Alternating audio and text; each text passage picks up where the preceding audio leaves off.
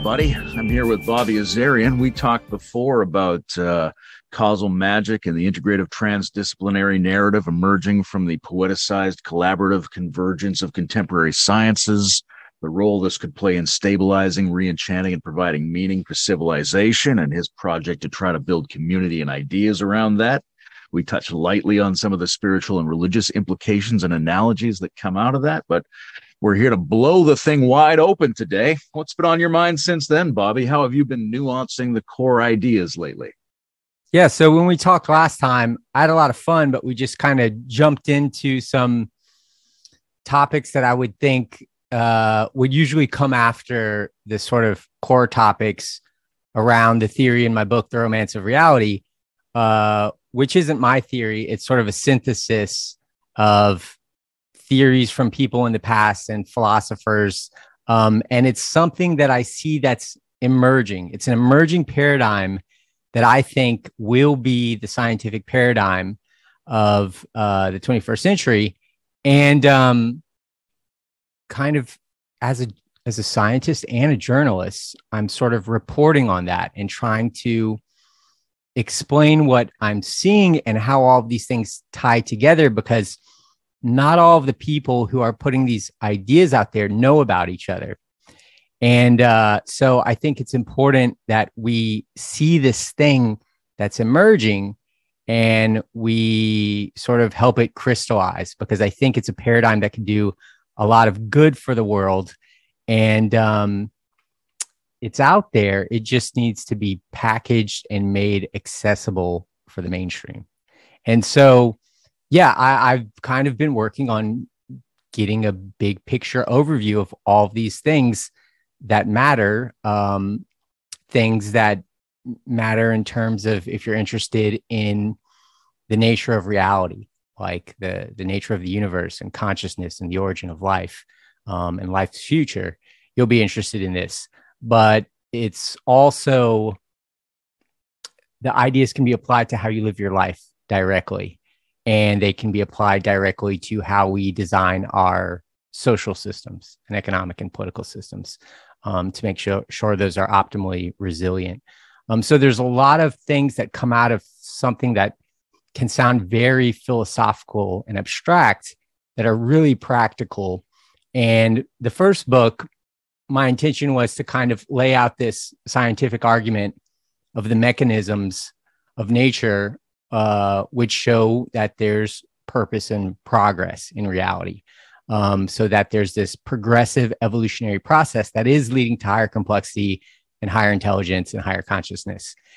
And I wanted to make a rigorous argument that would convince scientists and science-minded people that this view of the cosmos as evolving towards higher complexity is something that we need to look at again, because at one time it was kind of like the reigning view of kind of the intellectual world, that this was the way things were. Herbert Spencer was a contemporary of Darwin who was more famous than Darwin during his time.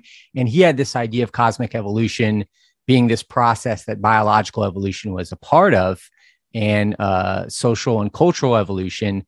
Teilhard de Chardin came after him, but by that time, the idea was more fringe, and Teilhard de Chardin was a priest. And so the idea kind of became associated with religion, when in Herbert Spencer's time, it really wasn't.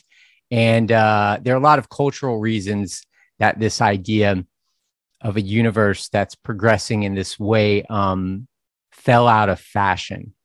And some people saw it as ideologically dangerous. So when some people hear this theory, they might go, okay, that sounds really cool, but why aren't the biggest people in science like saying like this is a potential theory of everything right now?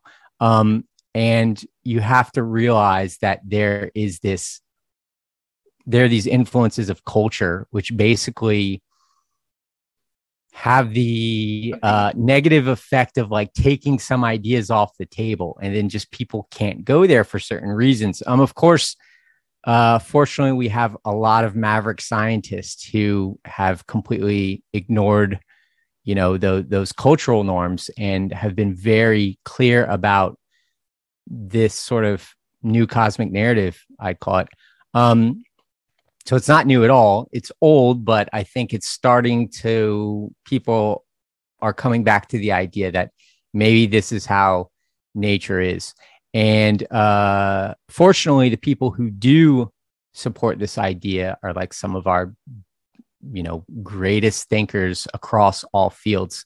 So we have the science, but then we also have people who have seen the value in these ideas in regards to how they live their life and how they find meaning and purpose. And that's sort of the domain of spirituality. And so there are these communities that, I don't know if they would be called New Age communities, or, some people might identify as that. Some people won't. Probably most people from these communities wouldn't call themselves that, but people from outside might see it that way. But there are these spiritual communities that have kind of coalesced around this new story, which is really the story of complexity and the story of emergence. And I've said this before, but when I wrote the first book, I hadn't even heard of integral theory, for example, and metamodernism. I hadn't heard of it, especially there's different types of metamodernism. So there's like cultural metamodernism, and then there's this metamodernism that's sort of based on complexity theory and integral theory. And it was really cool to see that, because, this thing that I'm seeing that's emerging, this scientific paradigm that has all these spiritual implications, there's already people who have seen these connections, which is great. But at the same time, it's super limited because even though the theories that have been established in kind of this world, like integral theory and spiral dynamics, I think have a lot of value. At least integral theory just is being ignored by academia, and for cultural reasons. And part of that's good and part of it's bad. But the thing that people are seeing here, which I guess could be called, a meta-modern worldview, because it comes after postmodernism. It's sort of postmodernism, is something that's a lot larger than one guy's ideas. And that person, Ken Wilber, who started integral theory, the reason that he had these ideas that have been influential on a decent amount of people is because he was seeing this exact same scientific narrative from looking at like complex system science and like philosophy of emergence and cybernetics. And you were seeing it in other areas of like the New Age world too, which was also influenced by these things we were finding out about quantum mechanics. But yeah, so this is something that would radically change the way we look at our place in the universe. And it's an extremely technical, scientific theory of how nature is, but it also has these really interesting spiritual implications, and then all of these practical applications. So yeah, in this conversation, it's not going to be like super organized, because there's so much to say, and I haven't really had time to sort of package these ideas in the way I want to. But this conversation, I think, for anyone who's like super hungry for ideas, sort of revolving around this paradigm that I'm talking about, it could be a source for people to be like, okay, he mentioned that person. Let me go investigate and look into all of that work. Let me go look into this book. And this is kind of setting up what I plan to be doing in the next year. So I'm going to be publishing articles on this at my Substack, Road to Omega, at my Psychology Today blog, and a series of articles for Big Think that will all revolve around the kind of things that I'm going to talk about today. I'm starting a second book, and the book is basically a follow-up to my first book. And that's kind of the challenge, is to how do we package these ideas and make them really fun for people to learn about, and show them there's kind of a new story of the cosmos, and it's a story that involves you. So I'm hearing a community aspect and a theory aspect. The theory aspect had an upsurge in the late 19th, early 20th century, and has had a kind of resurgence around the turn of the millennium, as evidenced by thinkers like Wilbur. So there's a theory aspect, and then there's a community aspect where people are focused on doing a kind of cultural experience and to some degree sets of practices that resemble spirituality and religion. And there's something in common between these synoptic, big picture, almost religiously poeticized, convergent scientific meta theories and these arising emergent types of human social experience, modes of thinking, and desire to be engaged in practice. So given that we've got all of that, where do we go forward on that? I mean, I think the two main questions for me there are, how do we make sure the community of practice has got the good theory and the theories oriented toward the community of practice so they can work in a really complementary fashion? The other question is, what does the theory still need, right? When we say we had this early spike of these theorists, and there were some cultural reasons why people turned away from that theory, but there are also, I'm sure, some practical reasons of things that still needed to be challenged forth out of those models. Like, what did they not know scientifically that we know now that we need to have integrated into the core of these models so that they can survive the kinds of challenges that might have initially bumped them out of the game? Yeah. So my experience with becoming familiar with these ideas is going to be different than other people that are listening to this, because like I said, I didn't know who Wilbur was until like a year ago, like 6 months ago or something. So there was this kind of complexity science revolution. I guess so there's just been this series of revolutions where people cared about systems, and specifically complex adaptive systems. So living systems, or maybe artificial systems that were creating artificial intelligence systems that are modeled after living systems. But we're really interested in complex adaptive systems. When you say life, that's kind of vague. So when you say complex adaptive systems, then you have a more sort of concrete, demysticized version of life. And so we're going to try to talk. So I'm going to just throw in things that I think are important, and hopefully listeners will see the unity that exist among these ideas, and we'll come back to them. But we're also going to try to point out language issues when we can, because language is part of the real culprit here. The way a lot of the division is, as far as like between like the atheist community and the spiritual community, who are seeing, scientific like mechanisms in science, like people talking about, for example, like emergence or agency, like where science is starting to focus on those topics. And there's where you can have spiritual people seeing all these spiritual aspects of these ideas, then you have atheists seeing those ideas as not being related to spirituality in any way. A lot of that comes down to how we've defined words. Like, for example, teleology. Teleology is this kind of notion that there's purpose or progress in nature, inevitable progress. And for some people, that would imply a design, and a design would imply a designer.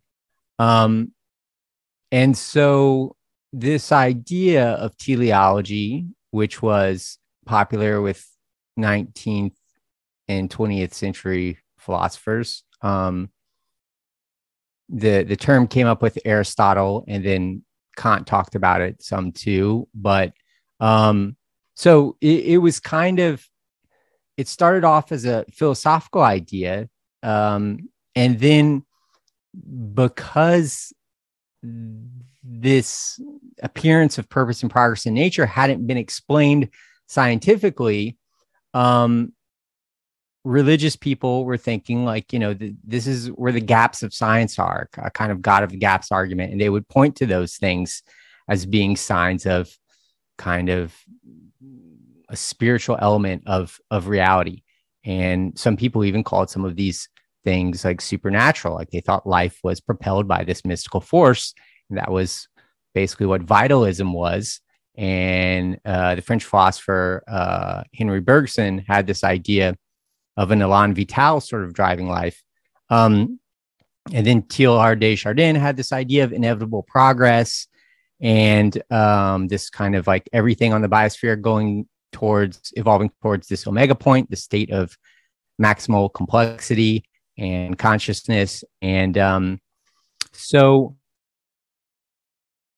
what was really confusing is that these ideas, to some people who were operating under a scientific paradigm that just didn't include these concepts would appear to be somewhat supernatural or mystical. However, it would turn out that we can understand the mechanisms of this, tendency towards higher complexity and intelligence and tendency towards progress in a purely natural way that doesn't involve any supernatural force. We can understand what propels life in a way where it can be described mechanistically and mathematically. However, the stuff that's going on that makes these systems behave in this way or shows this new kind of behavior, they're mechanisms that were not recognized by the previous scientific paradigm. So in some way, they were kind of above what was natural. They were kind of meta-natural, you could call it, because if you don't have a conceptual framework for something, you don't understand it, and then it happens in reality, you're going to go, oh, that was like a little bit of magic that just happened. But when you understand that phenomenon, no matter how weird it is, and you start to break apart, like when it happens, like under what circumstances, then you start to understand the causality of it. And suddenly it's mechanistic. And then so you're left with the question, well, is it like,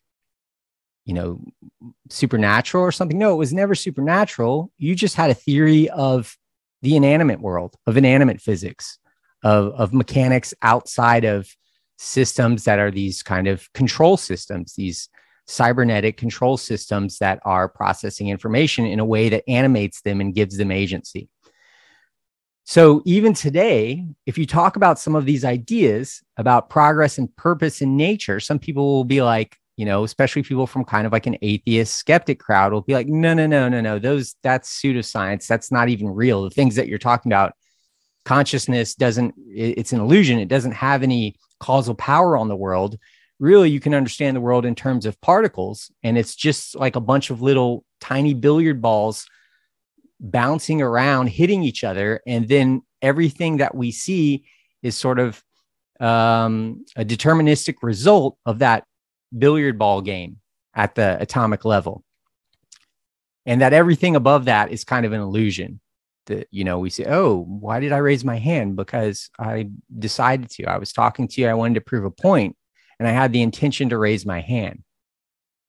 To me, I want to describe that in terms of me having an intention to do that and kind of having making a conscious effort to raise my hand.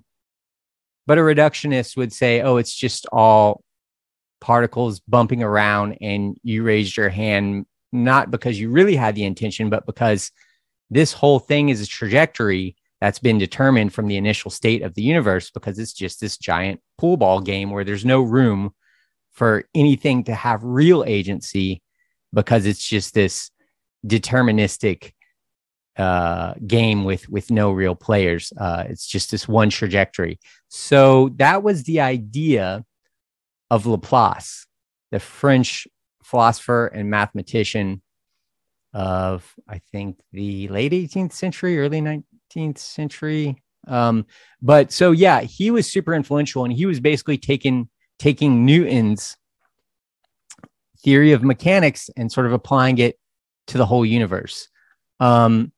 And so we have this just purely deterministic universe. And there's this thought experiment called Laplace's demon, that basically says if we could know the state of the universe at any time, if we could know where all the particles were at any time, their position and momentum, we could calculate the state of the universe at any other time in the future or before. And that would seem to suggest no one has any control over anything. There's just one deterministic trajectory. We can't change the future. And if you really believe that, you're not really motivated to change the future because you're like, I'm an epiphenomenon. I really have no control. What's going to happen is going to happen.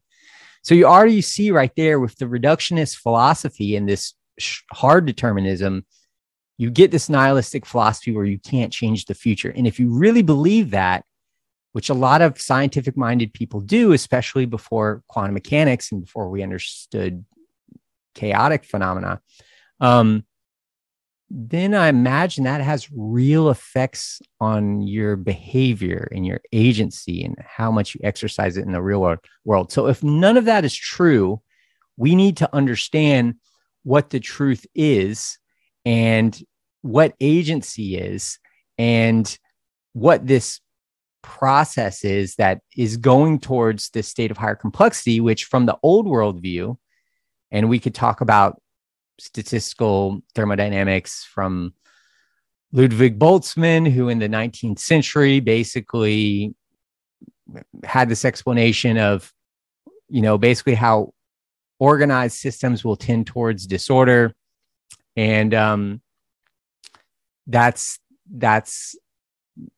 a really complicated topic that I just wrote an article for a website called Noema about that's coming out next week.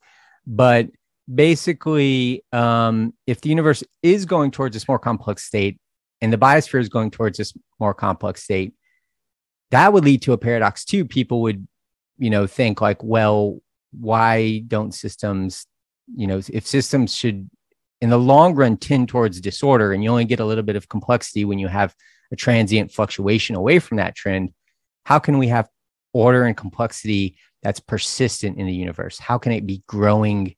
And what are the limits to that? So I just mentioned a couple different paradigms from science, the sort of Laplacian worldview that everything's deterministic and we have no agency. And then this kind of idea from statistical thermodynamics, which says that everything is sort of falling apart and the universe is winding down, which I'm arguing aren't true. So what's that story that we're seeing?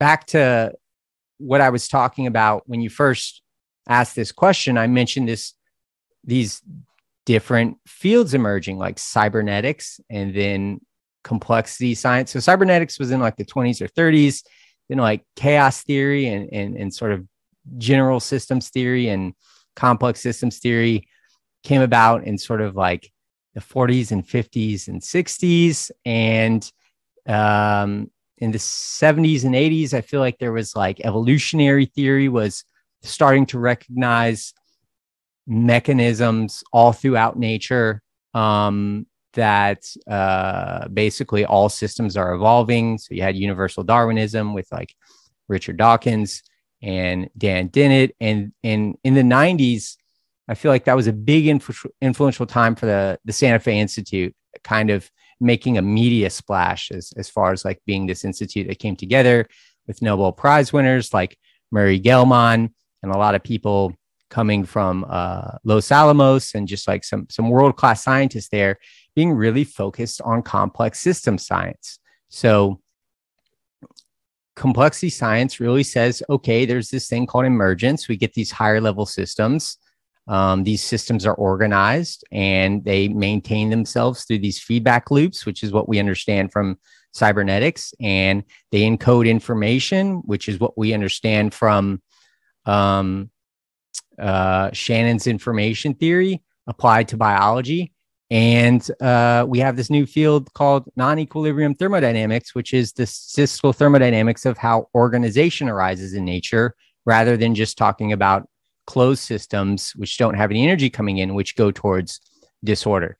So we have this big picture of things getting more complex, systems emerging, those systems making copies of themselves and coming together with other systems to form higher level systems. And we have sort of a theory of how these systems maintain their non-equilibrium state. So this state of organization against this tendency towards decay. And we suddenly have that starting to influence all of the fundamental sciences. Like it's starting to influence biology and neuroscience. And now we have the field of computational neuroscience, which is basically taken up cybernetics. And we have Carl Friston, who's the most cited neuroscientist in the world. He has the free energy principle and the Bayesian brain hypothesis, which takes this narrative that I've explained and turns it into to something formal. But basically, the idea is that all organisms are systems that have to exist in a universe that has this tendency towards disorder. And to do that, we have to extract energy from the environment. To extract energy from the environment, we have to always be minimizing our model's prediction error or uncertainty. So I just threw a lot of stuff out there. This point that I mentioned at the end about having a model that you use to predict the world, we can go into more detail about that. But what I tried to just articulate there in a very sloppy and roundabout way is that there has been this evolution of ideas about complex systems and living systems or adaptive systems, and how these systems fit into the larger picture, this sort of evolutionary process that doesn't seem to be just a biological process, but that biology is nested inside this larger cosmic evolution process. And that is, when you look at the totality of all of those fields and the narrative that emerges from that, that's what metamodern theory is. That's what integral theory is. In the book, I unite these things into a theory that I called the integrated evolutionary synthesis, and a natural philosophy that I call poetic meta-naturalism. That was before I knew about these communities. And you have the word integrated in there, and you have the meta prefix in there. So this is something that would happen whether integral theory ever existed or not. It's the next paradigm that I'm arguing is the paradigm that any intelligent species on any biosphere would converge on when they start to understand their place in the larger system that they're a part of. You just get these evolutionary and systems principles that sort of describe the dynamics of this evolutionary process toward progress. And people like Wilbur saw that. And then, he was building on this idea of the great chain of being by Arthur Koestler. I don't know how to say his last name, but so there's this, so we can go in. Yeah. So let me pause here and let you talk for a second. But what I was going to say is there's, I guess, two main concepts we should talk about, and they're both meta concepts. So they fit into metamodernism, but one's the meta system transition and one's meta awareness or metacognition. Meta system transitions will sort of, there's my cat, will explain the evolutionary process and how we have this process that gets us to higher complexity because it happens in stages. And basically parts come together to make greater wholes. And those wholes make copies of themselves. And then those come together to make greater wholes. This is the whole idea behind holons and a holarchy that I see as part of integral theory. It's absolutely awesome that people are talking about that in that language, because that is the story of reality. We can explain reality in terms of loops and levels, and we'll unpack what that means. But yeah, this story is something that people in the spiritual community have seen, and we're smart enough to go, okay, this is the science behind it, and then kind of capitalized on that. But as far as like my perspective goes, this is just a scientific paradigm that's been brewing for over a century, and people are finally understanding the mechanistic side of it to where it's starting to be something that people outside of spiritual communities are willing to welcome. So we've got a very productive, but in some ways limited history of a reductive mechanistic science. And it's got two flaws. One flaw is that it tends to set people up in a nihilistic world that sabotages some of their motivation and some of their confidence in human agency and a directionality to reality. And the other problem is that it offsets a lot of the mysteries that it can't solve into a murky terrain that becomes supernatural ideation. And so you get a lot of people who are capable of seeing some patterns it's left out, and they tend to be very attracted to the supernatural domain just because the reductive mechanism isn't really there to explain it. But over the last 150 years, a certain subset of the sciences has been extremely productive in generating ideas that are applicable to all of the sciences and make the mysterious areas, the gaps, amenable to a complex mechanistic worldview that can take this over. So now we don't necessarily need to have that split between the supernatural and the natural. The natural can take over the things we were going to the supernatural for, and it can give us back the value and agency and motivation that might have been left out of reductive mechanism. Yes. I think everybody who's listening to this is pretty good with all of that. I think there's probably a lot of curiosity around. I'd like to get to the loops and levels thing. Maybe we'll get to it through this. I think Friston is in a very interesting position right now, that a lot of people are aware that there's something going on with his idea set that is pertinent to all of the sciences and all of the practical extensions of things like spirituality that might be understandable in a new cognitive way through these kinds of models. But I don't think there's a lot of clarity for most people around what Friston's key ideas are and how they apply to the specifics of this emergent directional kind of a worldview. So maybe you could say something about what you think Friston's key contributions are here and how they're applied. Yeah. So let's try to explain all of that. And Friston is a really important person in this development, but he's focusing on a small part of this larger process as well.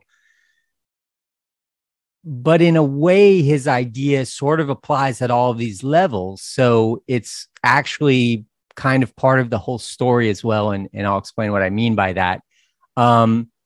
But if people go into the free energy principle thinking they're going to find a theory of everything, they're just really going to find a technical theory about how we basically need to, how we're learning and adapting in life. We're kind of just always updating our model of the world, our predictive model of the world.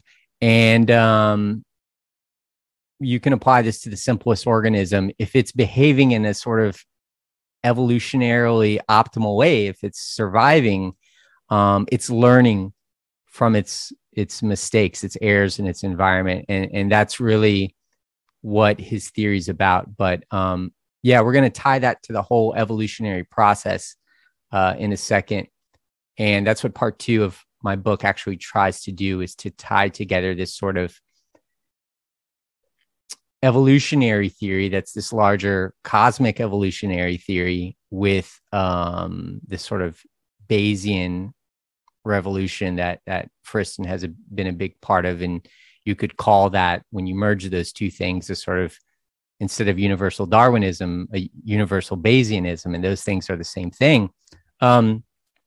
A guy named John Campbell is a great author who has been connecting evolutionary theory and this sort of Bayesian theory of Friston's, and he's working with Friston too. And yeah, so it's not just a connection that I've made. A lot of people are making these connections, especially in that world of computational neuroscience and AI. The people who are really interested in Friston's work, like the active inference paradigm, they seem to see that there's this larger evolutionary process, and they've even talked about how this is a hierarchical process and that these processes of Bayesian inference exist at all of these levels. So you can even talk about a society as minimizing free energy or minimizing its models prediction error. And Friston has done a lot of that work himself with someone named Maxwell Ramstad.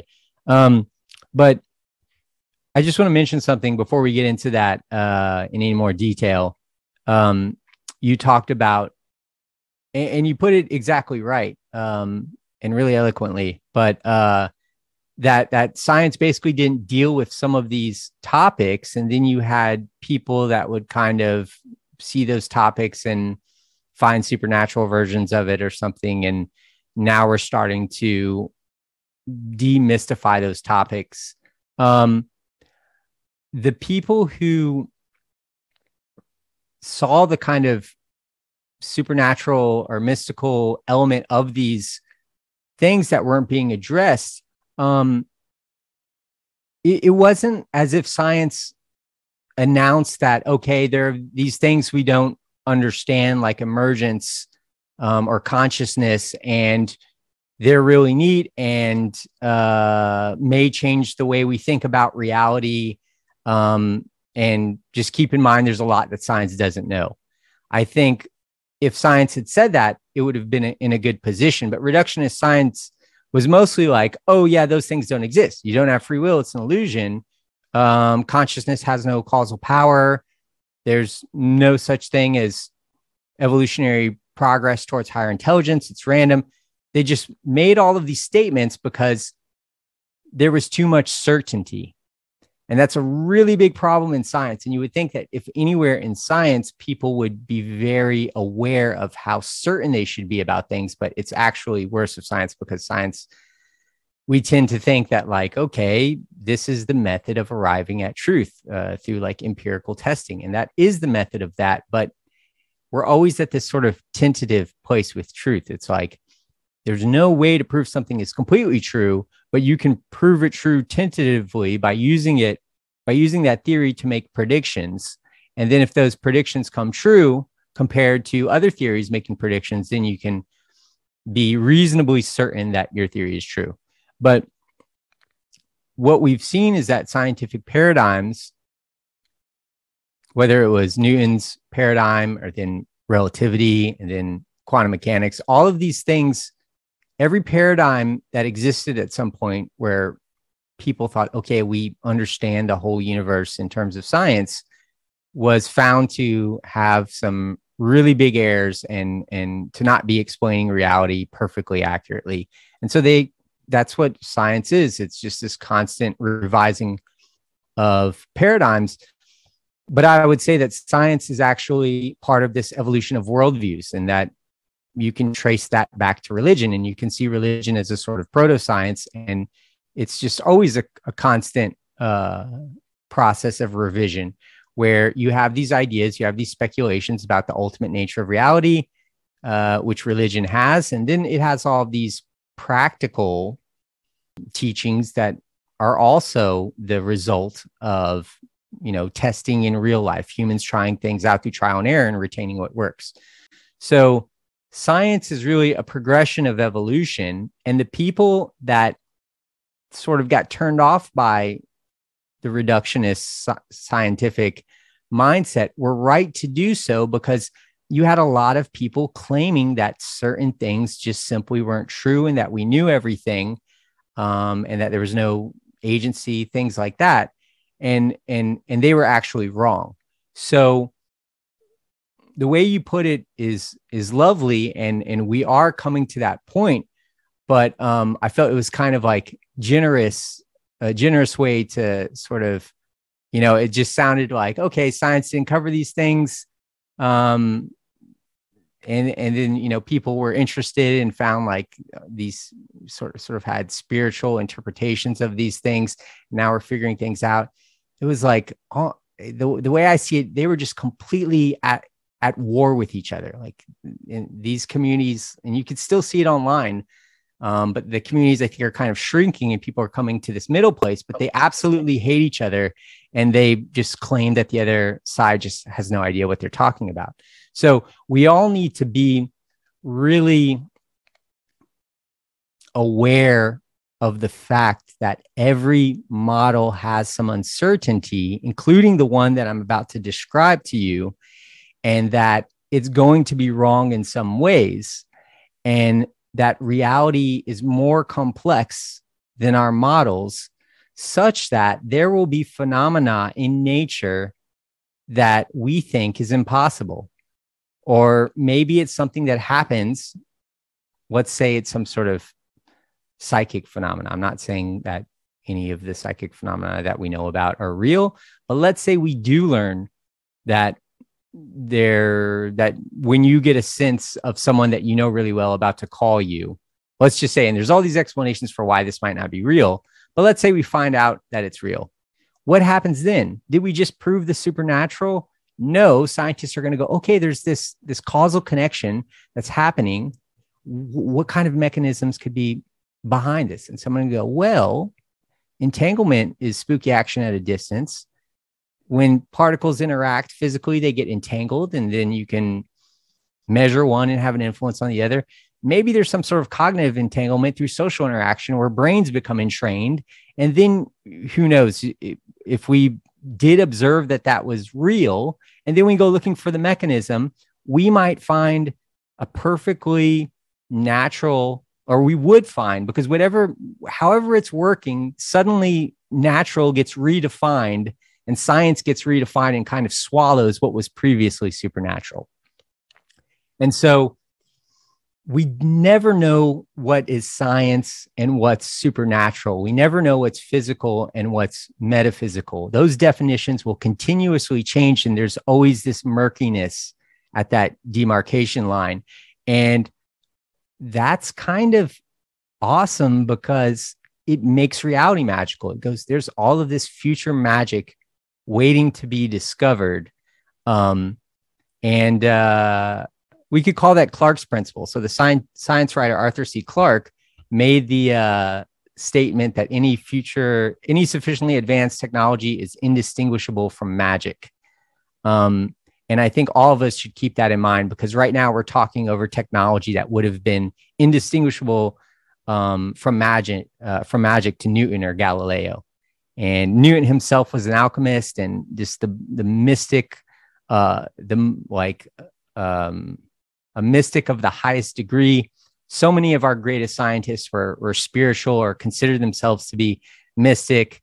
Kurt Gödel was very religious. Sir Arthur Eddington, Lord Kelvin, James Clerk Maxwell, pretty much all of the famous physicists, most of the founders of the second law of thermodynamics, which is this gloomy law, were Christians. Sir Arthur Eddington called himself a rational mystic. And Einstein was, he believed in the God of Spinoza. We shouldn't be against, there should be no battle between scientists and skeptics and this kind of, the people who see this magic and mysticism in nature, because it is a very mystical place. We do have to be careful because there are New Age people that are completely just lying to people and selling products because of it. And it can get very dangerous if you say a crystal can heal you when you have cancer and the person dies because they didn't go get treatment. That can be very dangerous. So I'm not, some of this skepticism and cultural war between the two sides is good because it filters out kind of the extremes on both sides. But we live in a very magical world, and we haven't discovered most of its magic yet. So with that being said, maybe we should get into the mechanistic story, and then all of this kind of ranting will hopefully all these ideas will kind of get anchored onto a more technical, orderly understanding of this evolutionary process. Yeah. Okay. So we've got a good sense of the historical backdrop that's put us in this situation. What are some of the key principles you're seeing that open up the realm of mechanism to make this leap forward and flesh out this kind of worldview that you're dedicating yourself to? Yeah. Okay. So Ilya Prigogine wrote a book called Order Out of Chaos, and he got the Nobel Prize. He was a Belgian biochemist that mostly did work in sort of the 50s, 60s, 70s, and 80s in non-equilibrium thermodynamics. So thermodynamics was all about, there was this narrative of systems tend towards disorder. And he's like, well, what about the things that's spontaneously organized in nature, like whirlpools and tornadoes? Like, how does that order spontaneously emerge? And could that have to do something with living systems? And if you read Prigoghine's book, he talks about philosophers. So he specifically brings up Hegel and Whitehead and Herbert Spencer.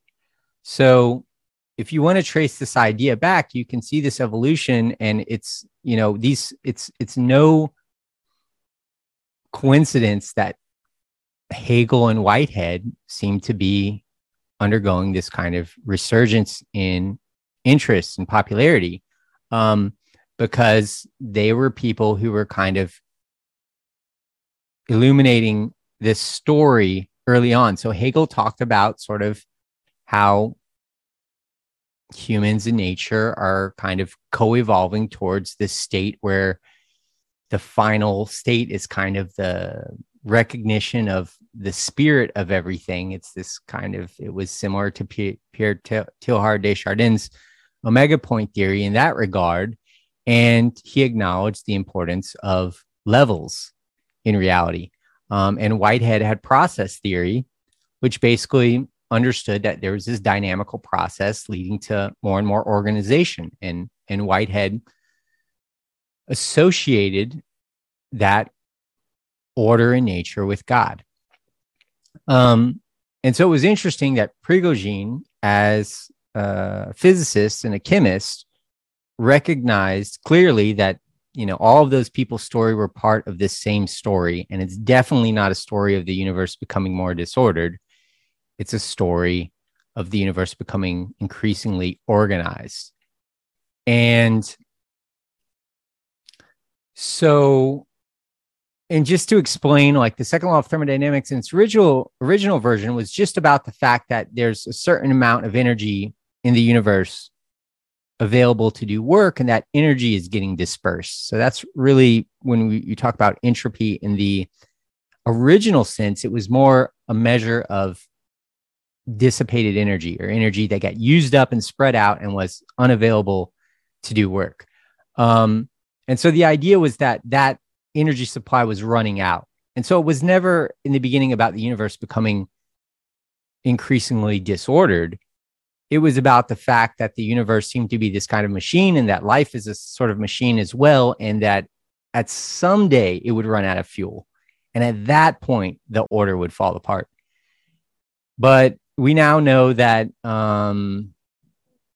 it's a lot more complicated than that. And the first law of thermodynamics and the second law, basically, maybe they should just apply to closed systems or certain systems inside the universe, but not to the universe as a whole. And maybe the supply of usable energy isn't limited. Maybe the expansion of the universe being driven by dark energy actually allows for life to continue forever. And that's exactly what my article coming out next week at the website Noema is all about. So I won't go into detail into that to that right now, but maybe we could talk about it at the end. But so, okay, let's start with this concept of the metasystem transition. And that's, so Prigogine's work was really about how order forms from chaos in nature. So how do you have a system of particles that suddenly you get the spontaneous emergence of this organized system? Well, if there's energy flowing through that system, then the system doesn't naturally tend towards disorder. It doesn't disperse. And a lot of systems do. So the classic example of a system of particles becoming more disordered is if you like drop a blob of ink into water. Friston uses this example. It starts to disperse and you see it spread out throughout the glass, but you don't see it reorganize into a blob. That would be a highly unlikely thing to see happen. But so what Prigogine noticed is that under the right conditions, if you have energy flowing through a system, it pushes it away from a state of thermodynamic equilibrium. Thermodynamic equilibrium is when the ink blob spreads through the whole glass, and it's basically just this uniform distribution of things. And you're like, well, why is that maximum disorder if it's a uniform distribution? It's like, well, language gets really tricky here. But the idea is that all of the particles are no longer in this coherent blob. They're just kind of randomly fluctuating separately from each other. So there's this kind of molecular chaos, if you could zoom in and see it at that level. But what Prigogine showed was that if you have energy flowing through a system, it pushes that system far from equilibrium, meaning it pushes it away from this state of disorder and just uniform distribution.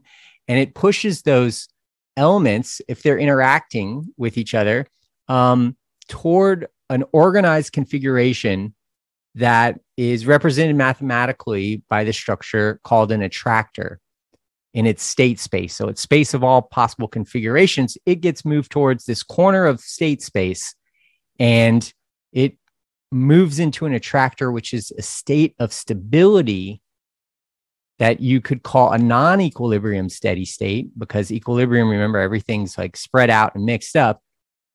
It gets really confusing because people have also called this a state of dynamic equilibrium, because it's an organized system that's in equilibrium with its environment. So you may hear me say, this state of order is a state of dynamic equilibrium, but I'm also saying that it's far from equilibrium, which is far from thermodynamic equilibrium, which sounds almost the same. So it gets very confusing. So yeah, that's another language issue that there's tons of language issues that make this thing hard to understand, because Carl Friston talks about this organized state of dynamic equilibrium, but it is, in thermodynamic terms, a non-equilibrium state, or a far from equilibrium state. Anyway, so when you have this energy gradient, like simplest example is you heat up like a pan of water. If you have like water or oil, before it starts to boil, these convection cells will form, which are kind of like, if you look at pictures, a sort of like hexagonal structure of these kind of like bubble type things. And this happens, I don't know if you'll always see it if you're trying to boil water at home, but if you like look up a video on how to make convection cells, or Bayard cells, they're called, there's like a point right before boiling where you can see these structures form. And they basically form because there's all this heat flowing through the system. There's all this energy, and basically organisms arrange themselves into this sort of flow path that sort of uses up that energy. So the energy is kind of being used to create this ordered state, and it's also dissipating energy in the process. So it's creating entropy. But this explains how order forms in nature. You just have energy flowing through a system, pushing it away from equilibrium towards this organized state, towards this attractor. And then so you get this cyclical structure, that's this dynamic structure that maintains itself for as long as energy flows through the system. So if you have a bathtub and you take the plug out, you'll get this formation of this whirlpool. And then as long as there's that gradient, as long as there's that plugs out and there's water in the tub, that whirlpool will persist. And you can imagine having like a hose that's bringing water continuously into the bathtub. You can maintain that whirlpool forever as long as you have new water flowing in, for example. So what does that mean? Like, it was really shocking at the time, because there was this idea of systems becoming more disordered, that being the natural thing. That was like how nature worked. So like people were mad about this. They were like, no, that's not possible. Like spontaneous organization, like even like back then, like it was really controversial talking about physical systems. Even, I said back then, even during this time where we had developed statistical thermodynamics to a certain level of complexity where we thought we understood the natural world, there was like so much confusion that people thought that this idea of dissipative structures was like something that kind of violated a basic principle of thermodynamics. Anyway, so going back to this idea of a metasystem transition, Prigogine really explained these transitions, and they're similar to basic phase transitions in chemistry or physics. So when you learn about water freezing, you have liquid H2O molecules, and if you if enough heat is put into the system where it heats up, if heat is removed from the system, like you have it in a fridge, those molecules will freeze and form this ordered structure. So it's a lot different than the dynamical order you see like in the living world. But the phase transition in its most general terms is you have a bunch of interacting particles, which so that example of water freezing, that's just a normal phase transition in nature. But you have these non-equilibrium phase transitions where you get these interacting components, and through their interactions, you start to get a sort of global coherence. And there's a threshold that's passed where suddenly a form of organization emerges, and you see something like those convection cells. So that's a similar transition where there's a global rearrangement into this highly ordered state. That would seem like magic. It was like something like we didn't really understand, even though we see it really all throughout nature. And so this non-equilibrium phase transition is an example of particles coming together to form a higher level dynamical ordered system. And then Prigogine thought this must have something to do with how life emerged in the first cell. And then there was a lot of work on the origin of life by this guy, Manfred Eigen, in the 50s and 60s, and then Stuart Kauffman in like the 70s and 80s. But basically, the idea was that living systems and kind of like the protocell that gave rise to life are these autocatalytic sets. They're these self-sustaining loops of activity that are not that different from the dissipative structures in nature, which are these like whirlpools and tornadoes, these kind of cycling systems that take in energy from the environment and dissipate that energy, but basically can maintain their organization as long as that energy is coming in. And so then you get this notion of living things as loops. They're self-sustaining chemical reaction loops that basically grow through this sort of like positive feedback mechanism where they can amplify their size. And then they maintain homeostasis by using negative feedback. So they're not constantly growing. The negative feedback kind of dampens down that amplification when they need to return to that stable state, this kind of like homeostatic state. So we've kind of developed this idea of living things as loops. And we have these transitions where these adaptive systems emerge that are non-equilibrium phase transitions. I use the term metasystem transitions that came from a Russian cyberneticist, this guy, Valentin Turchin, who wrote a very interesting book called The Phenomenon of Science. And basically, the metasystem transition is just a word to explain that systems come together and make a larger system. That system is a system of systems, so it's a metasystem. So a metasystem transition would then apply to, so you can have a phase transition where you have this ordered state emerge, but then you have single-celled organisms coming together to form multicellular organisms. And then you have multicellular organisms coming together to form societies. So you see these transitions in the biological world, and it explains the complexity and the hierarchical structure of our biosphere. And so it's a more general term. There was also a term called evolutionary transitions that's really popular in evolutionary biology, put forth by the evolutionary biologist John Maynard Smith. And these evolutionary transitions are specifically the ones that I mentioned: single-celled to multicellular life, organisms forming sort of coherent social systems like an ant colony or human civilization. But metasystem transition would cover all of the non-equilibrium transitions that happen before life, so the ones that Prigogine was noticing, as well as the evolutionary transitions, as well as any transitions that come later in the evolution of life in the cosmos, which we'll talk about. Or it can refer to transitions inside an individual, because we're hierarchical systems as well. So there could be transitions where, for example, the emergence of like self-awareness and like higher cognition, like happens when you have like basically like separate computational modules in the brain sort of merging, and you get this, you see this phase transition. It's called an ignition event in global workspace theory and neuroscience. It's a popular consciousness theory, but basically you see the emergence of this global coherence, and that gives rise to new levels of control and awareness for intelligent organisms.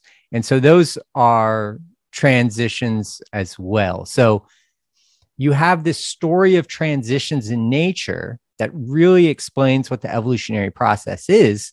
It's a process of hierarchical self-organization and multi-level emergence, where nature's simplest components organize themselves to form larger functional units.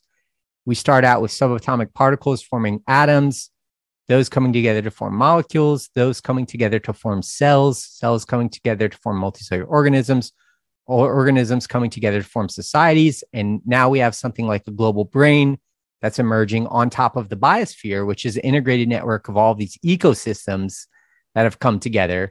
So you really have something like an organism with a nervous system that is a result of these transitions. You get sort of this nesting effect that's sort of like Russian dolls just being stacked up.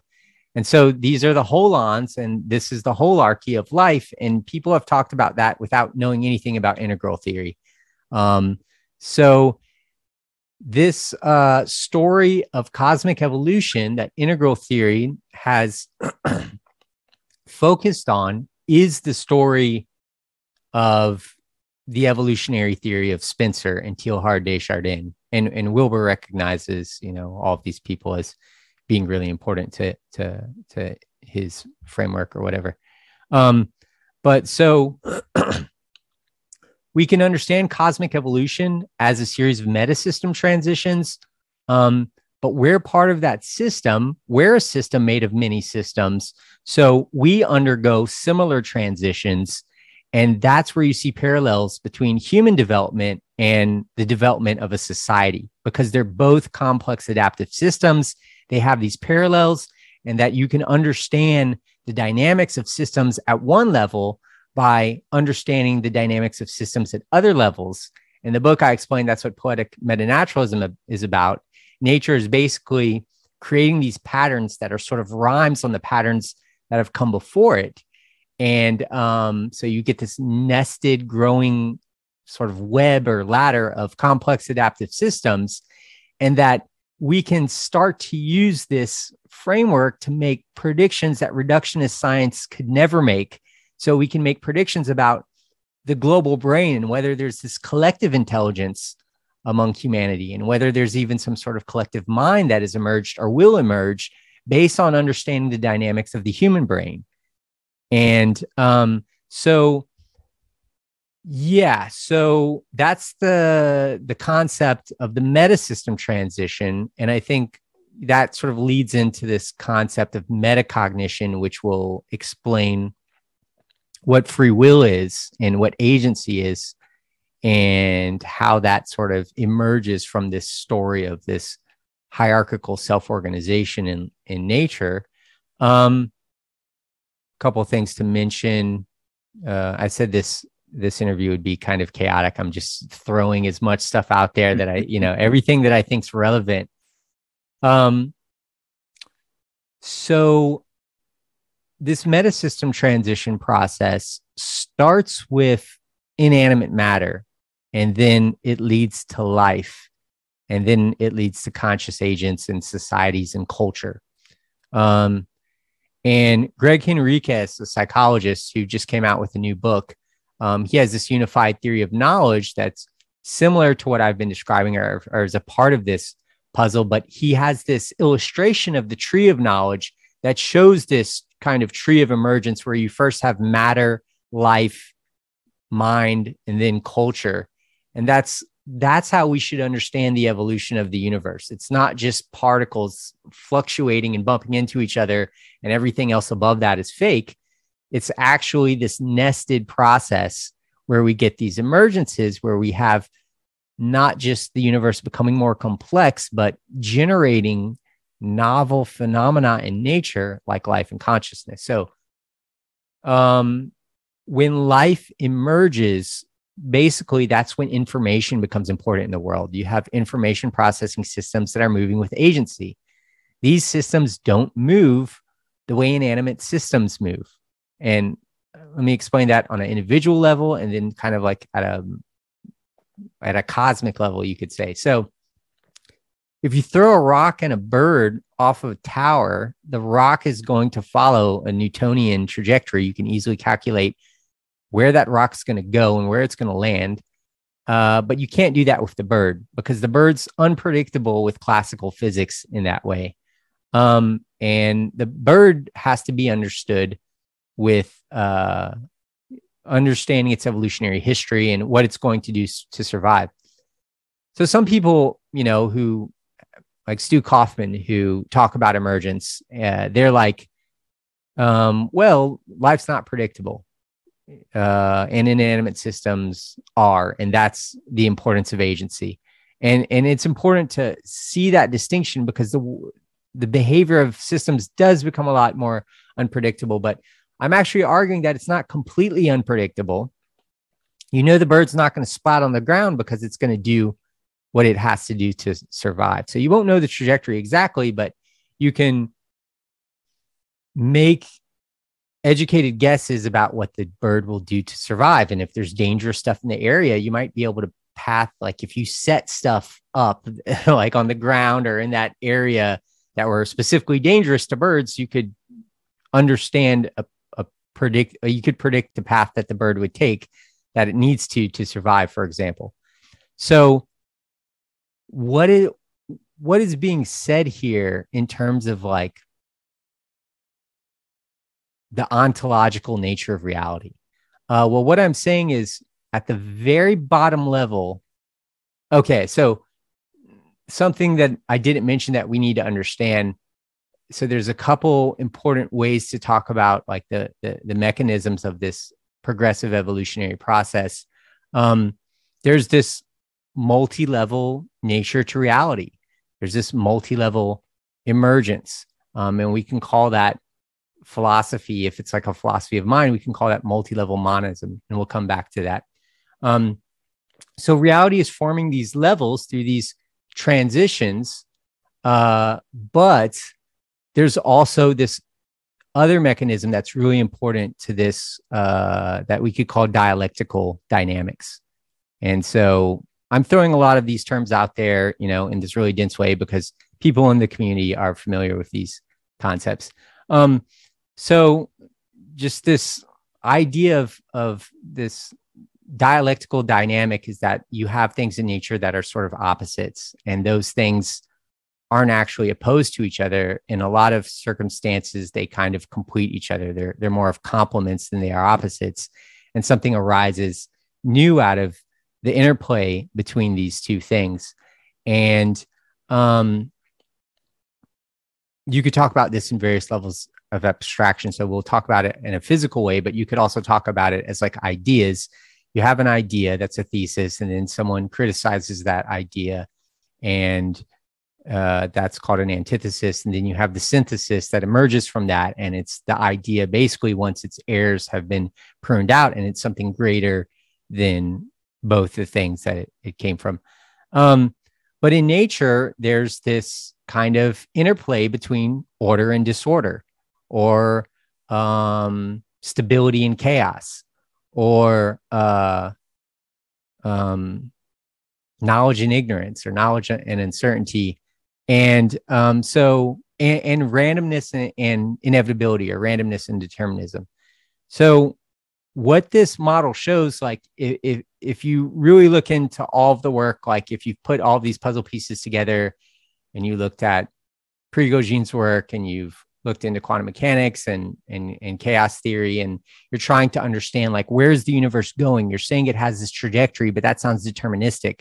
But then you're also saying that hard determinism isn't true and that there's all this kind of unpredictability in nature.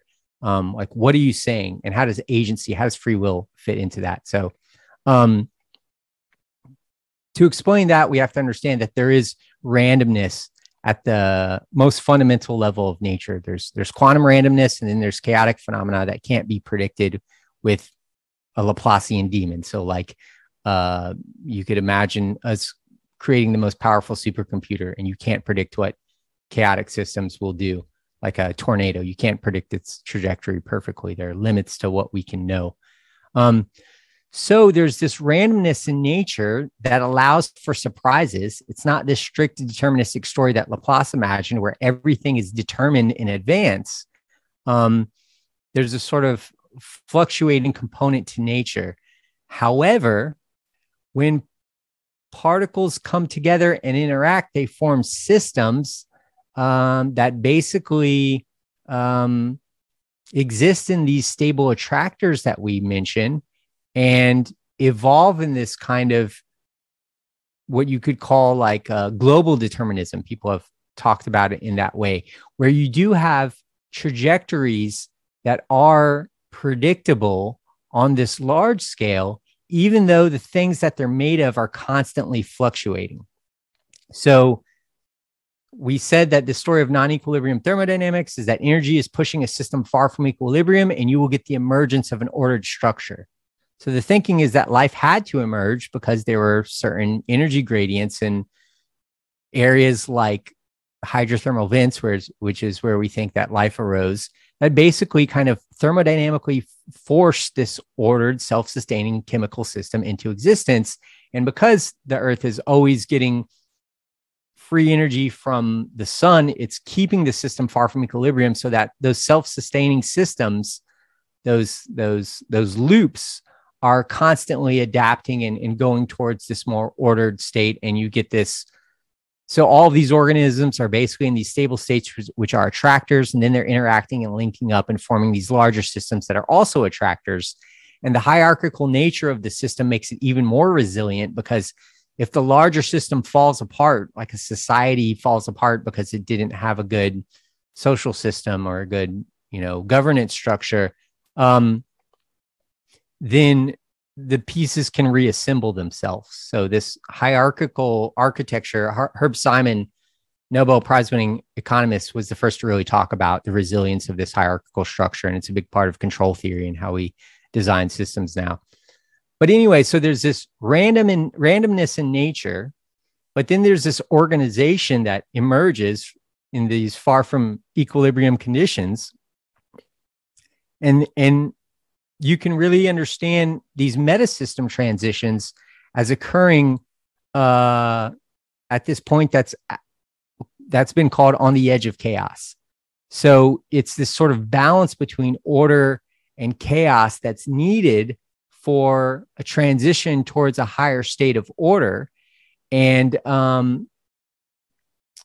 this point is called criticality.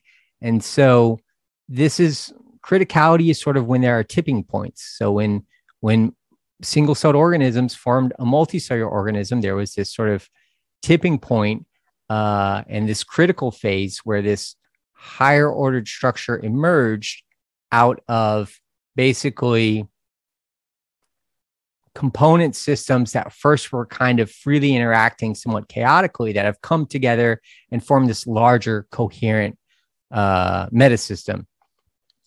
So this tells us a couple of things. First, it's important because these shifts in worldviews and this coming paradigm shift that I'm saying is emerging, these are metasystem transitions. These are just like organisms evolving. And so when a new worldview emerges and that catches on, it restructures society into a different sort of coherent, stable, non-equilibrium state.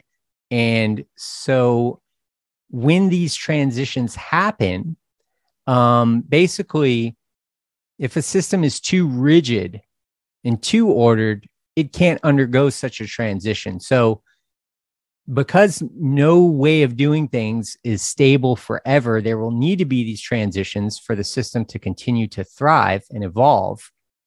But you can expect a period of chaos before this transition. So we shouldn't be surprised by the chaos that we're seeing right now. It's absolutely what you see before one of these phase transitions, where you get this tipping point and there's this global shift in dynamics that creates this more coherent structure.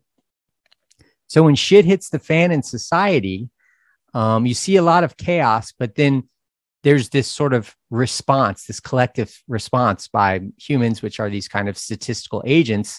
And you will see, usually when times get this chaotic and divided, it's basically that system sort of begging for a new worldview, a new way of doing things. And so that kind of explains what we're going through right now, and why you can expect there to be chaos, but why that there's potentially light at the end of the tunnel, because this is one of those transition periods. The same concept goes for the worldview that a single person has. And so you have this belief structure that explains, that is your sense-making lens for understanding how to navigate like a chaotic world. When you undergo a belief system change, there's sort of a global restructuring in the brain, and a restructuring of cognition that's also a metasystem transition. And there's been a lot of interesting work done with psychedelics that show basically that's what psychedelics do. They sort of dissolve your old belief structures and allow for flexibility. So they create this chaos in the brain. And it puts you at this state close to criticality where you're on the edge of chaos, such that you're in a place where worldview shifts can happen more easily. So these dynamics, like the dynamics of metasystem transitions, explain the emergence of all the levels. They also explain the dynamics of how systems go through cycles and how these different levels emerge. And that's also used to explain the evolution of cognition. And so using this to explain free will, basically, maybe I should save that for the next part. So let's pause there, and I'll talk about how we should look at the mind as a multi-level controller, and how this hierarchical story starts to explain what agency is, what free will is, why we need to exercise metacognition and meta-awareness, and basically how we're going from systems that are kind of programmed by our evolutionary history towards systems that have a higher level of agency and freedom. It's very beautiful to think about the cosmos with this kind of fractally distributed kind of patterning, right? That the processes that bring things together in their emergence are operating at all scales. They're operating throughout time. They're operating inside and outside, individually and collectively, physically and psychologically. That's a very beautiful image. I like that. And it is a fractal, yeah, or a spiral. There's an interesting doubling, it seems like, in the story you're telling about this historical moment, that we're not only going through one of these metasystem changes, that the metasystem change we're going through is specifically one in which metasystem changes become salient and obvious to us. Absolutely. It's like a meta-systemic change. Yes. That's very intriguing. But let's go into the free will thing. How is all of this moving us towards agency rather than demonstrating that we have no agency? Yeah. Okay, great.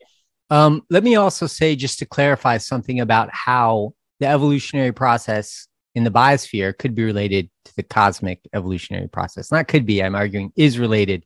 So you have this nested hierarchy of systems, and we've talked about how systems at one level can kind of illuminate dynamics and phenomena of systems at higher levels, such that, for example, when we first started studying biology and organisms, we didn't really think of the biosphere itself as a self-regulating system. We didn't know it was doing that. We didn't know it was like as a global system, like keeping the atmosphere conditions, like the gas composition, friendly for life, and the temperature of the planet in a range that's essentially friendly for life. And it has to do a lot of work to do that. It's not very easy. The guy who invented Gaia theory, James Lovelock, which is just a complete. It's a theory of the biosphere being a cybernetic system. There's nothing mystical. That's just the name that his neighbor, who is the author of the Lord of the Flies, gave him for this. But it was really just saying the biosphere is a cybernetic system. He was influenced by cybernetics. And so it's using feedbacks to maintain the state of homeostasis. And ecosystems show these dynamics as well. So the point I'm making is, when we understood organisms, we didn't understand that ecosystems were also complex adaptive systems, or organisms, superorganisms, or that a biosphere is a superorganism, or a society acts like a superorganism. And there's still pushback against those ideas.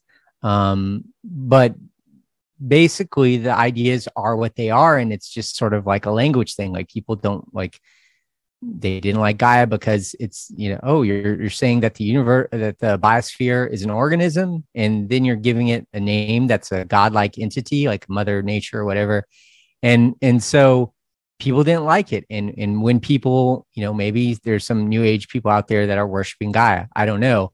You have the Gaia channel that it has tons of bullshit, tons of complete pseudoscience, just misinforming people. And then so people are naturally going to be angry at the Gaia idea. But the Gaia idea is totally legitimate. People like Carl Sagan's wife, I can't remember her name. She really important evolutionary biologist that understood basically how we went from prokaryotic to eukaryotic cells by the fusion of two cells. Basically, like a cell ate another cell, and that's how we got organelles. We got complex cells, basically, because there was this sort of one ate another, but the other thing didn't die. They formed this symbiotic relationship. But I can't. Wow. So she's super famous, but people like her, people like John Maynard Smith, people like E.O. Wilson, very much stress the importance of this idea that there are these organisms at higher levels, and we can call these superorganisms. E.O. Wilson had a book all about how ants act like superorganisms. You can find videos of like ants when they need to like cross something, like maybe they need to go over water, they'll form a bridge with their bodies such that like it actually looks like this larger organism until you like zoom in and you see all these tiny different things. But so we know that you can have complex adaptive systems at higher levels, and what we call an organism is just a pattern, a functional pattern that applies to these higher systems that are also trying to maintain their existence against this tendency to fall apart. When you realize that, then you have to ask the question about, okay, we have consciousness because it's emergent from 80 billion neurons in the brain. We usually think, okay, you're a conscious thing, but we don't really think, okay, you're actually a community of agents. You're not this one thing. You're these things that in the evolutionary history of life used to be like autonomous things that have come together now, and somehow consciousness emerges from that. So when you have a global network of humans exchanging information the way that neurons are exchanging information in the brain, there's going to be some sort of collective intelligence that emerges at the system level, at the metasystem level, I guess you could say. And then you have to speculate about whether a mind could emerge at that level too, and whether a conscious mind could emerge. And it's still an open question, but if you believe that what gives rise to the phenomenon are these dynamics, then there's no reason to think that you can't have mind emerging at that level. And then, so if that's the case, then you have mind emerging at the level of a planet. And then if, we'll come back to this after we talk about free will, like the kind of final thing, like where is all of this headed? If you have life as a network spreading throughout the solar system and then throughout the galaxy and throughout the universe at large, which technological progression should make inevitable if you buy the story that life is just evolving to become more resilient and robust, then the integrated network of life is this expanding region of intelligence and mind that's spreading throughout the cosmos and converting inanimate matter into that computational structure. So you have a story of the universe waking up. It's not just biological agents waking up in an inanimate world. Biological agents are an inanimate world manifesting itself into this conscious state through these evolutionary mechanisms.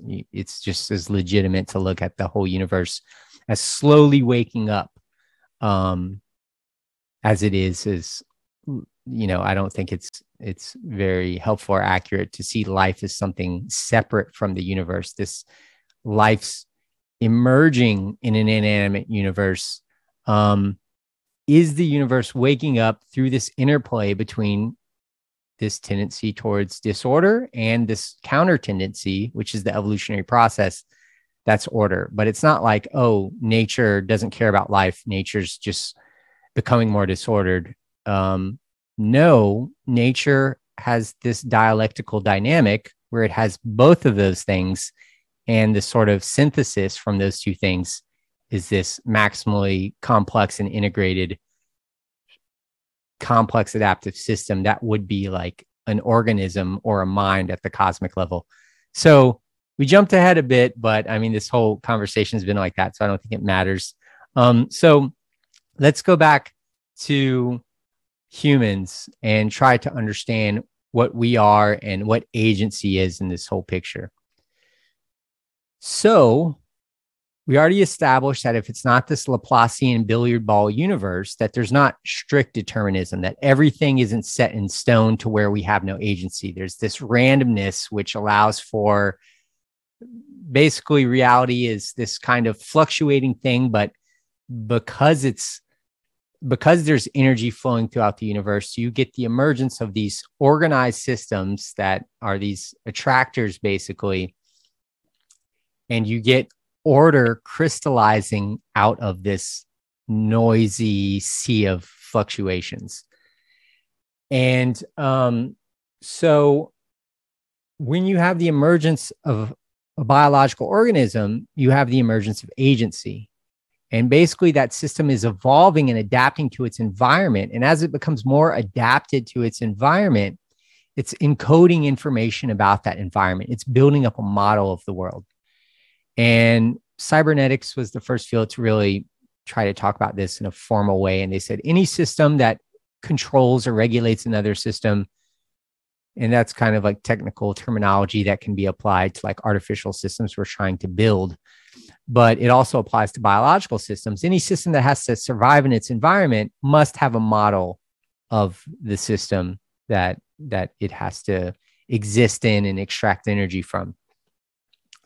And so you can see a genome, like DNA is encoding a model of the world around it in some abstract sense. And this information gives rise to adaptive behavior. That's what we call agency or purpose, and what people called teleology, or this sort of vital force. It's the force of information that animates a system that makes it alive. It's no longer an inanimate system. So earlier I said I was going to talk about agency at the individual and cosmic level, but I forgot to say what I meant about the cosmic level. So on a planet, and this is kind of jumping ahead. Sorry, it's totally schizo and all over the place, but that's okay. Um, in a planet with life on it, intelligent life, not only do you see agents moving around with intentions and they're not behaving in a way that a rock behaves. So, you know, you can jump off the ground like without a force pushing you. You won't see a rock like just suddenly go against the force of gravity. And that's because it doesn't do metabolism. It doesn't have energy stored. It's not able to do that physically. So it's not defying physics really, but it's defying the world of physics that the inanimate world knows in a way. But when we start sending satellites into space, this is also something that doesn't happen naturally in the inanimate world. There's accretion where massive objects pull in other objects because of its gravitational force, the way our planet pulls in meteors and asteroids. But you don't see massive objects being ejected from planets. It's just not something that happens in the world of, you know, without agency. So if you see that, if you see anti-accretion on a planet, something being ejected from that planet, especially if it gets ejected and it goes into orbit, something like a satellite, you can know that's a planet with life on it. That's a planet with adaptive complexity, with agency, with systems that have encoded information about the world around it. And now they start manipulating the world such that they can kind of push back or find loopholes in these, you know, physical laws. Life changes the dynamics that we see in nature. And in that sense, it is kind of like vitalism. It is kind of mystical because it's something that couldn't happen in a universe without life. You just won't see this sort of evolution of the cosmos towards this more, like if life starts to spread, like I'm arguing it must, and it starts transforming the universe in this way, it's a totally different evolution of that system compared to a system with no life.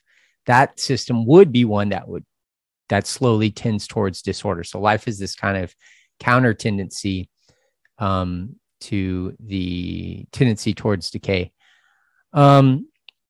So biological organisms have agency. They have agency because there was a metasystem transition where molecules came together and formed a self-sustaining information processing network. That information processing network is a physical system that has cybernetic control. So it's able to initiate actions and regulate itself through the use of positive and negative feedback loops. So that's what agency is. Agency is cybernetic control, and inanimate systems don't have it. Now the question is, okay, that's agency. Life really is different than the inanimate world. The elan vital was really correct. We just, you know, people criticize it as being this mystical thing, but it's not. We just didn't have a word for information. Now we're seeing that information's kind of propelling it all. And now the materialists would be totally fine with it by calling it information. But we see quickly that we're starting to have this worldview that's more complex.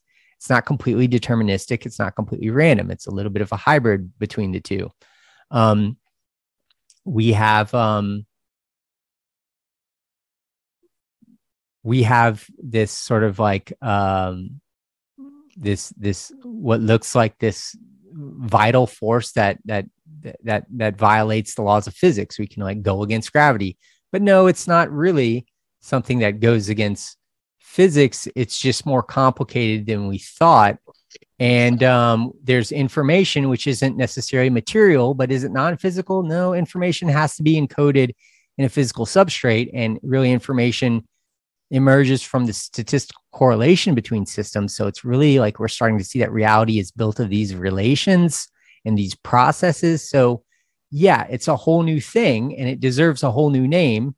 And you see the beginnings of this with like process, you know, theory of Whitehead, but you have modern physicists like Carlo Rovelli saying reality is relational.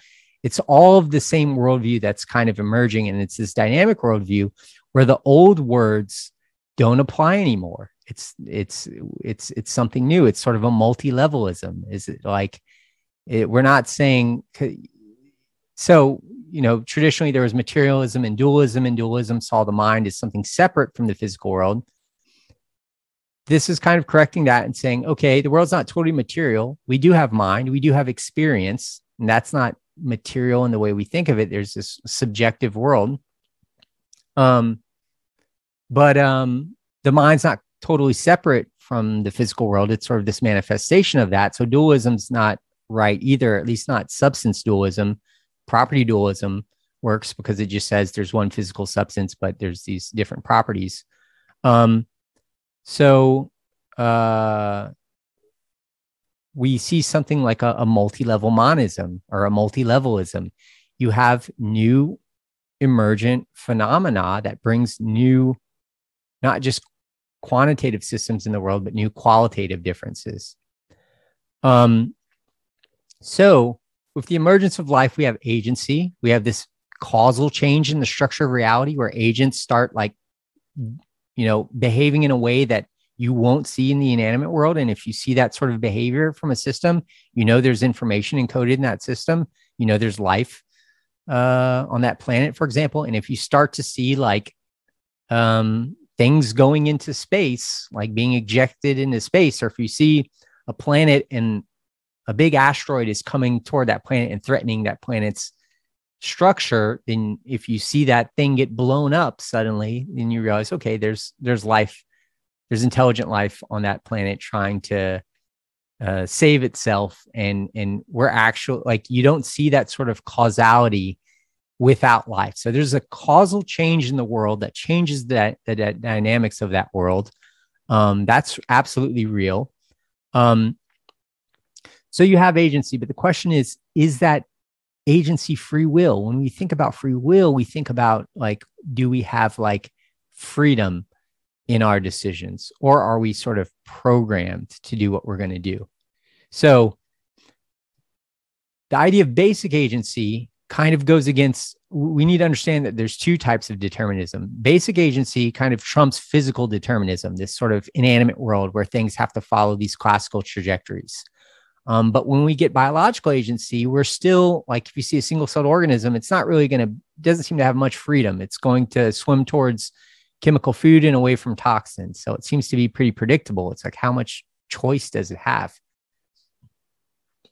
So then we basically get another level of determinism, which is biological determinism, where a system's behavior is sort of a result of its programming. It's programming over its evolutionary history, and it's programming according to what it's learned during its lifetime, if it has a brain. And much of the way that we behave during the day is automatic. We're sort of on autopilot. We have these automatic systems that kind of just take care of everything. I mean, if you touch something that's hot, you'll pull your hand back before you even have time to consciously realize what happened. Most things that we do during the day when we're driving or something, we're not really thinking about everything that we're doing. So we're on autopilot a lot, but we aren't always. And that's what makes us unique as humans. We have this conscious mind, which allows for sort of effortful, controlled behavior. And that didn't exist before in the biosphere. That was something that came with human evolution, and it was the result of a metasystem transition where basically we had a prefrontal cortex that would allow that kind of integrated all of these automatic systems into this. You have this conscious control system that emerged that can override the automatic system. So for most of the time, the automatic system's fine. But if your behavior is fully determined by your automatic systems, you're behaving without conscious reflection. So someone who's gets triggered and responds in a way has this emotional outburst. You see these YouTube videos of people and they're freaking out on somebody because maybe someone did something small, and there's a Christian Bale video where he's just freaking out on someone on the set of Terminator. He's angry that someone walked across his line of view and took him out of his state. But for like 3 minutes, he's like, just like wailing on the guy. And then like that goes viral and makes him look really bad. Basically, we have these reactions to things, and there's sort of these automatic programs that are playing out. If someone has good, healthy executive control, they automatically see that their behavior isn't optimal. It's not optimally adaptive, and they can adjust that behavior with conscious reflection. They can stop the rant. They can stop the emotional outburst. They can stop the biased behavior So basically, the human mind is a multi-level controller, and what emerged first in our evolutionary history is just this basic biological agency where you kind of have this programming that, you're an information processing system. And so you're not an inanimate system. You don't, you behave in sort of unpredictable ways compared to those inanimate systems, but you're somewhat of a slave to your programming. So what free will is in this story of metasystems and emergence and levels and hierarchy, basically conscious control is a higher level of cybernetic control that comes after and that kind of monitors your programmed behavior, looking for behavior that's not consistent with your long-term goals. And then that's what our conscious mind allows us to do, is basically, because everything that we're programmed for in our evolutionary history, that sort of behavior is not necessarily the behavior that's optimal for modern society. And when we became a member of society, we became a part of this collective, and we had to follow rules that we didn't have to follow 100,000 years ago. So what free will is essentially metacognition. It's thinking about thinking, and it's our ability to override our biological programming. And we do have that freedom. And if we don't realize it, we don't exercise it. And if we don't exercise it, it's not just something that's troublesome at an individual level where you're behaving in ways where you're kind of this slave to your instincts and you're not regulating your emotions and aggression, for example. But it has this effect at the societal level as well, because you get tribalistic behavior and you get these tendencies where, people go towards sort of extremism, and you get like the political division that we're seeing right now is because like one side is getting angered by the other side, and that other side's getting triggered. And you have this positive feedback loop where the division just keeps increasing. If people were really exercising like metacognition and meta awareness, which would be just sort of awareness that you're part of this larger meta system, this system of agents that's, interdependent, where we all sort of are causally connected and depend on each other. When you realize that, then you're more likely to not just regulate yourself better, but you look at society and be like, oh, okay, I see what's going on here. One side is, getting more extreme, and that's making the other side more extreme. And then both sides are just getting to a point where there's complete gridlock, and maybe this will lead to something like a civil war. And when everybody in society is recognizing that, then there's this effort to avoid that. Everybody goes, okay, yeah, I can see sort of the forces and the dynamics at play. I'm not going to be part of that. I'm going to play a different game. I'm going to play game B instead of game A. And I'm going to do what I can to augment my behavior in a way that, if everybody were to do that, would lead to like this new sort of global coherence and coordination. So the metasystem transition, that is the transition from this old worldview, however people saw things, whether it was religion, but it was filled with all of these supernatural ideas that aren't consistent with what we know about reality, or whether it was the scientific reductionist view that was this nihilistic worldview that said there's no meaning or purpose.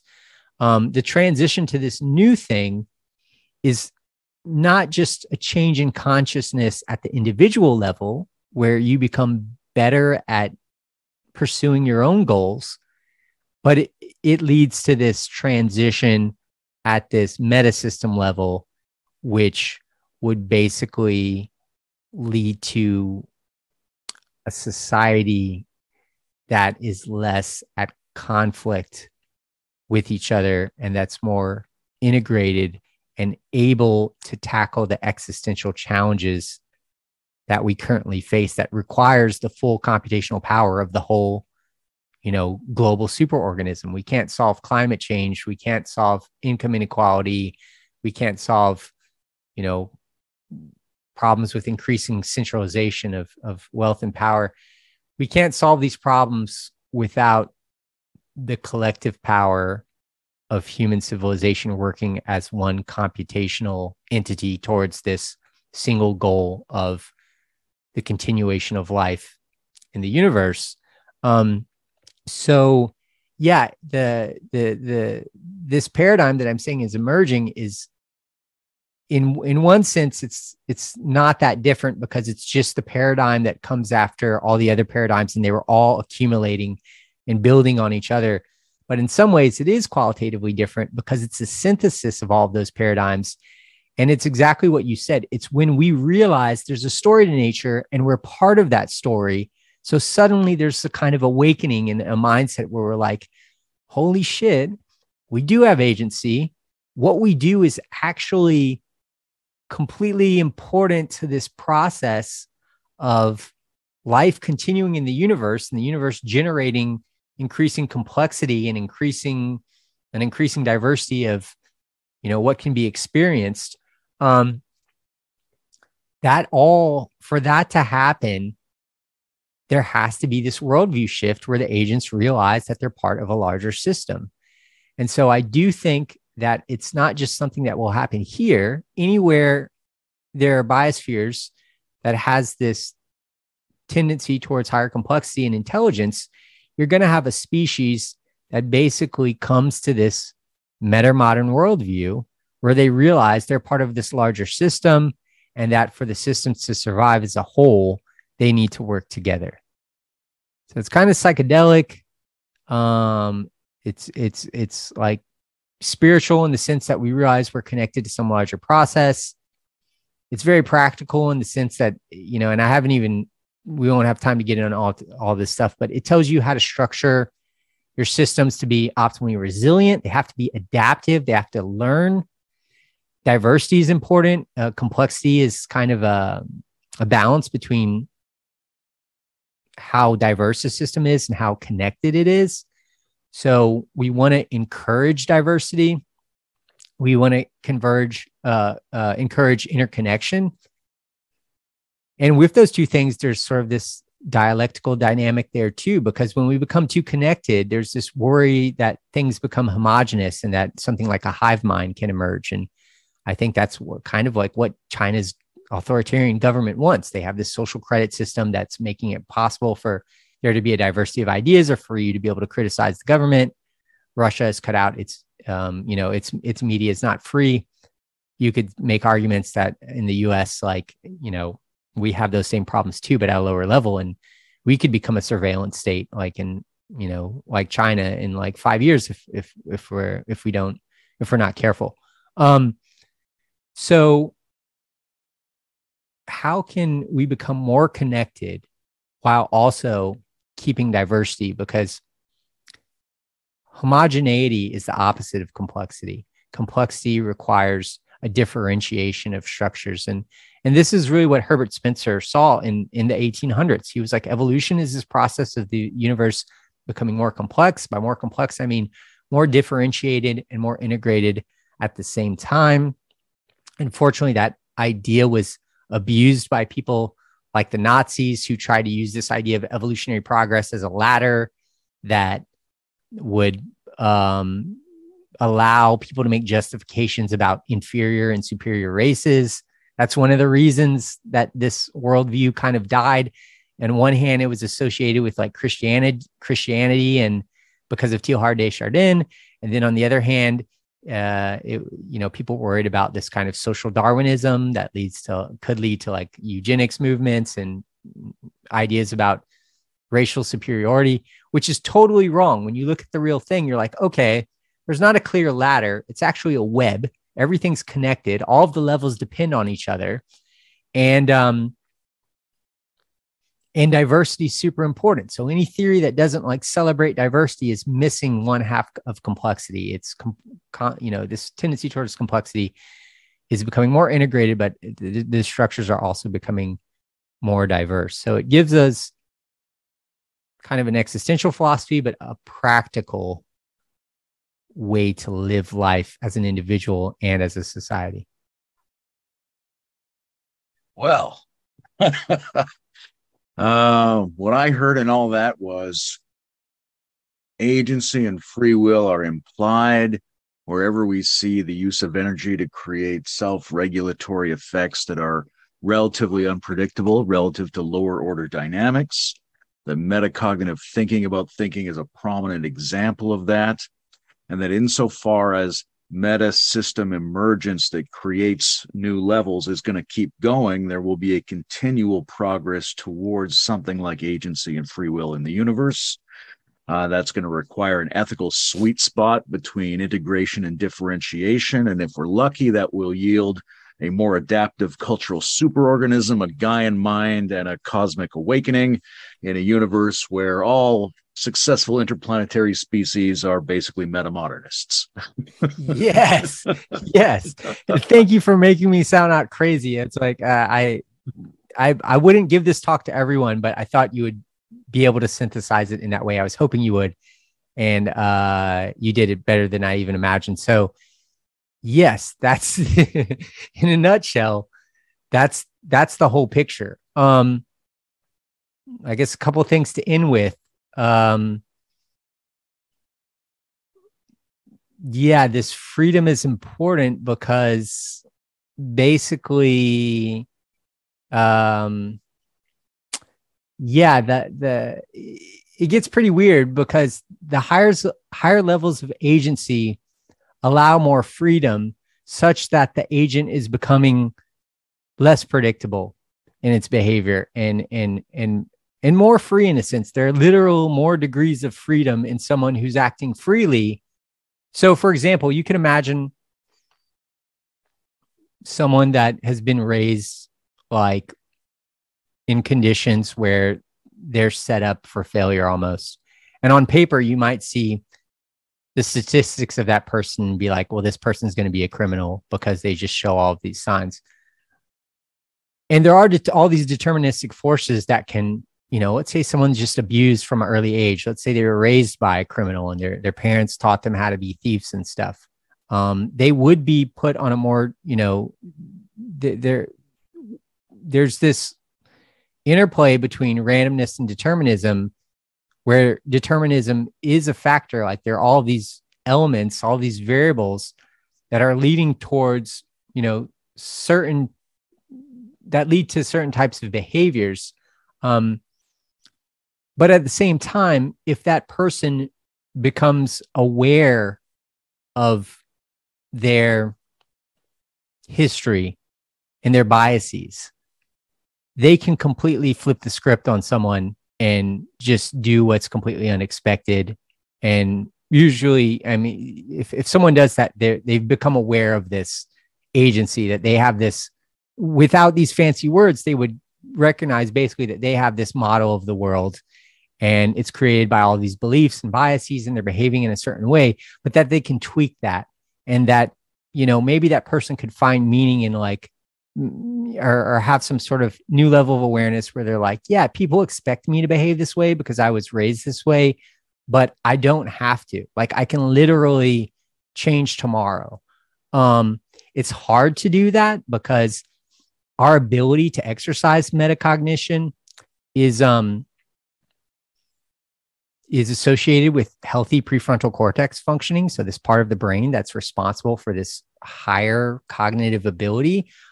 When people are addicted to drugs, for example. And you see this, just certain people have better cognitive control than other people. And so basically they have better free will. You have the famous marshmallow experiment where they ask kids, you can eat this marshmallow now, or you can wait 15 minutes and you can get a second marshmallow. You can have two instead of one. And this predicted, the kids who couldn't control their impulses and would eat the marshmallow, it predicted like 20 years down the line that they would be less successful in school, in relationships, all of that thing. So it seemed like they're on this deterministic trajectory. But so it's not easy for someone to gain this cognitive control that allows them to kind of gain this new level of freedom associated with meta awareness. But you can absolutely do that just by, first of all, making them aware of the concepts, which kind of puts them in control of their behavior when they just suddenly become aware. Okay. And what the reason that works is because when they become aware, if you could show real-time fMRI on their brain, you would see a certain new type of activity in the prefrontal cortex. And you would be like, okay, now they're using this effortful control or top-down control in this new way. But you really want to build that up because it's like a muscle. So you want to do, like, for example, meditation. And meditation, I know, is part of the kind of spiritual world, and meta modern community does these like practices. They value things like that. And it's really important because meditation, when we sit still and try to clear our mind, it's basically our mind's like bouncing around and doing all these automatic things. And we're controlling that suddenly, where we're controlling our attention. So it's really strengthening our metacognitive muscles and our ability to exercise free will. And so I've argued in a New York Times article I wrote that kids need meditation training early, especially those kids who fail the marshmallow test, and this could drastically change the outcome of their lives.